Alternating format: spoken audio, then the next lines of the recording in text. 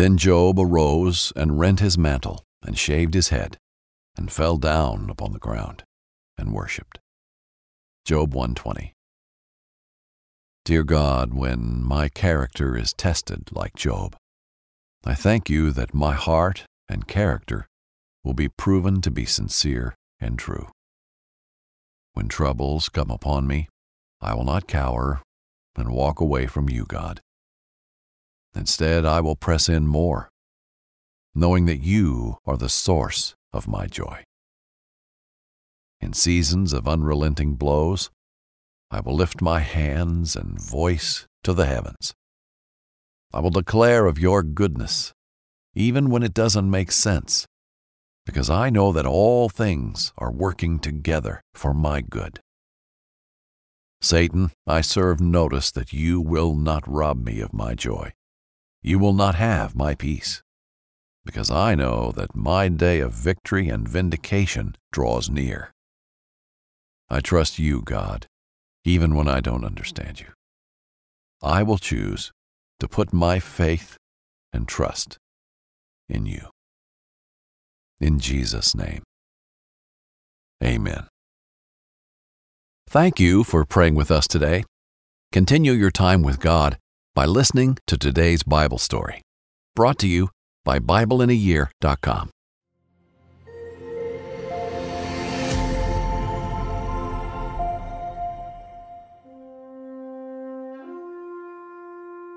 The righteousness and loss of Job. In this story, we dive into the poetic story of Job. We learn about the cosmic dialogue between God and the enemy. God boasts of the righteousness of a man named Job. Job was a man of pure heart and noble intention. He walked blameless before God and his family. His character would soon be tested to prove to all mankind that it is possible to persevere despite gargantuan loss. Inspired by the book of Job. Hello, I'm Jack Graham with today's episode of the Bible in a Year. Previously, we heard about the final days of Joshua's life and how God blessed Israel with peace and many victories in battle, and gave them an ever-expanding share of the land that God had promised, the land of Canaan, the promised land. Today, we dive into the story of Job. The story of Job is one of God's faithfulness, even in the face of the greatest adversity imaginable. As we begin today, we'll hear the dialogue between God and the accuser, Satan, who challenges God to allow Job to be tested to see if he will remain true and righteous and faithful. The message of Job has so much to teach us about the sovereignty of God and his ability to be steadfast and true no matter what pain comes our way. So, let's begin with today's reading. The ancient land of Uz was a blossoming and blessed country. Before the ages of kings and conquests, a man named Job dwelled in the land peacefully with his family. Job was a man of noble character and pure heart. He was wise in all his dealings and raised his family with love, affection, and devotion. He lived in Uz with his wife, 7 sons and 3 daughters. Together with his servants, they cared for his 7,000 sheep, 3,000 camels, 500 oxen, and 500 donkeys. Each night, the family would hold a feast and laugh with each other in joy. Job was a truly blessed man and made sacrifices for his family every morning. Job would continually seek God in the cool of the morning, and the two of them were close in all his ways. In a different form of space and time, near the shining presence of the Almighty, the accuser, Satan, appeared before the Lord. "From where have you come?" God asked. The two did not stand as equals. Satan was allowed to live, but only under the permission of God. "I have traveled to and fro on the earth, seeking who may be led astray," Satan said. His tone was slithery, and his countenance was bitter. He looked at God with equal reverence and hatred. The Lord spoke, saying, "Have you seen my servant Job? There is none like him. He fears me, turns away from evil, and walks blamelessly before his peers." God's voice was elated with pride as he spoke of his beloved Job. It made Satan writhe where he stood. "You coddled Job like an infant," Satan snapped. "There is a hedge of protection over him miles wide. You blessed his work, his possessions, and his family. Take it away from him, and I promise he will curse you." God's confidence in Job was unwavering. "Do what you will to him. I give you permission. Only do not harm him." So Satan departed from the presence of the Lord to descend upon Job like a whirlwind. The day was drawing to a close, and the sun was setting over the land of Uz. The warm summer breeze trickled in through the home of Job's oldest son. The entire family was eating together, enjoying music and laughter.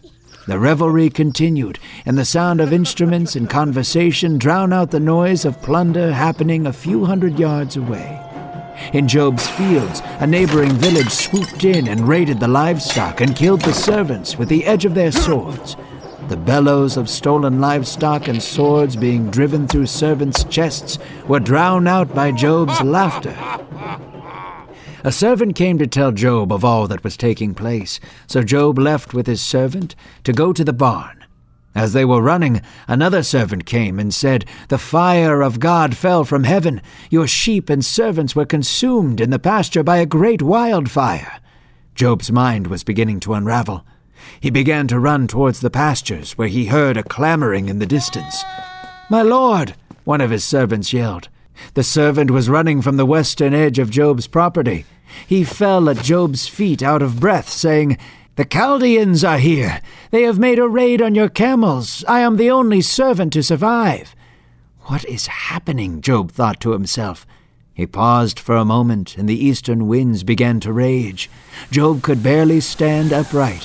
The wind howled violently, and Job and his servants ducked for cover under a crack in the hill near the pastures. Job heard a mighty crash in the distance, followed by screaming. Then, just as quickly as the wind had come, it vanished. Job could hear one single faint scream in the distance. He and his servants looked up from under the rocks to see another servant running towards them. Job knew in his heart what the man was going to say. Job fell to his knees as the servant grew closer. Everything slowed down for a moment. The servant's voice was muffled in his ear. "Lord!" Job did not respond. "My lord!" the servant yelled again. Job looked up. "A great wind just came in from the wilderness. It must have toppled a beam in your son's house. I am sorry, but they are all gone." Job did not respond to his servant. Instead, he walked away back towards his home. He walked a few hundred yards, then fell onto his knees again. Job's tears released like a dam breaking. He yelled, tore his shirt, and drove his face into the ground. Job was weeping, but there was no bitterness behind his tears. His face lifted towards heaven as he said, "I came to this world with nothing. Naked, naked I shall return.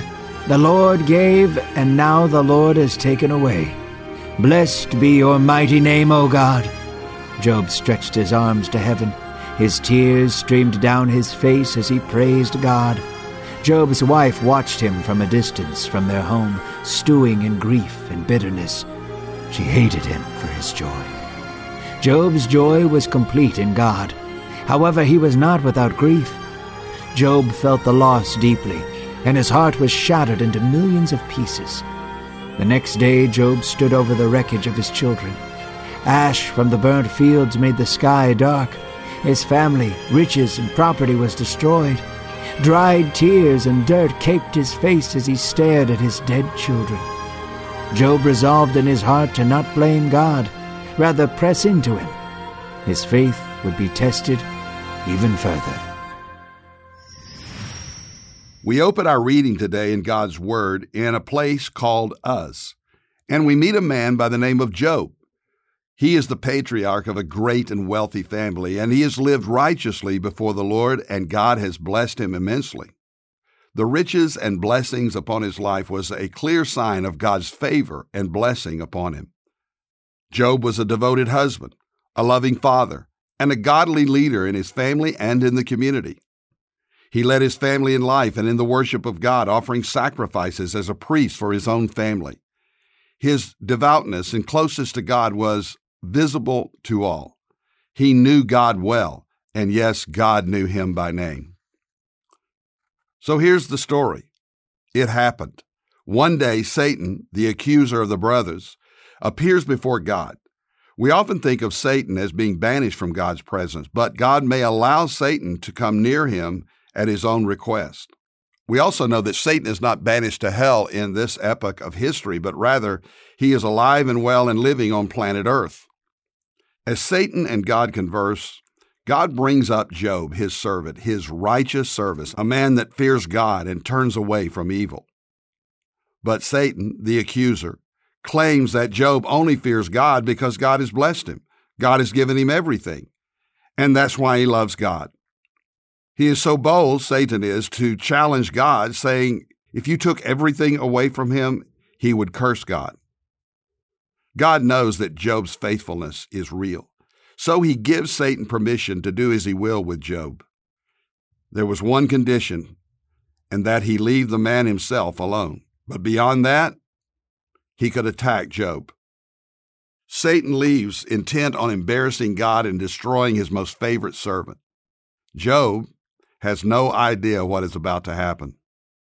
And then, out of nowhere it seems, Job's world crumbles beneath his feet. Servants run to Job from every corner of his property and speak of one tragedy after another. His livestock, his servants, property, all destroyed or taken away. Then the greatest tragedy of all comes. His own children, all 10 of them, have died. Job responds like you and me, with an outward emotional display of intense grief. He tears at his clothing. He shaves his head. He is broken. A man who seemingly has lost nearly everything in the span of one single terrible day. But then I want you to see what Job says in chapter 1 of the book of Job, verses 20 and 21. He fell on the ground and worshiped. And he said, naked I came from my mother's womb, and naked shall I return. The Lord gave, and the Lord has taken away. Blessed be the name of the Lord. What a testimony. Whatever happens, blessed be the name of the Lord. The story of Job is a difficult one to understand at times, but in the midst of his tragedy, he exhibited the most extreme kind of faith. It's the testimony of a man who knew that God is sovereign over all things and can be trusted no matter what. Job's first response was one of intense grief and sadness, and yet in the midst of all the tears, he worshiped God. He looked to God for strength. God had given him everything he had. God could choose to take it away, and he has. But in the midst of it, he praised God. It shows that Job's love for God wasn't dependent upon the things that he had, his possessions, or his blessings, but his love for God, his faith in God was true and steadfast. Dear God, may we, like Job, worship you in every circumstance of life. Through the tears of tragedy or through the joys of success, we know that you are worthy of all praise and all honor and all blessing. We can say, no matter what we face, blessed be the name of the Lord. And it is in this name that is above every name, the name of Jesus, that we pray. Amen. Thank you for listening today to the Bible in a Year podcast. I'm Jack Graham from Dallas, Texas, pastor of Prestonwood Baptist Church. Download the Pray.com app and make prayer a priority in your life. And if you enjoy this podcast, share it with others, people that you love and care about, people who want to know the Bible. Help them understand the Bible as well. This podcast can make a huge difference in someone's life. If you want more resources on how to tap into the power of Jesus Christ in your life, then be sure to visit jackgraham.org.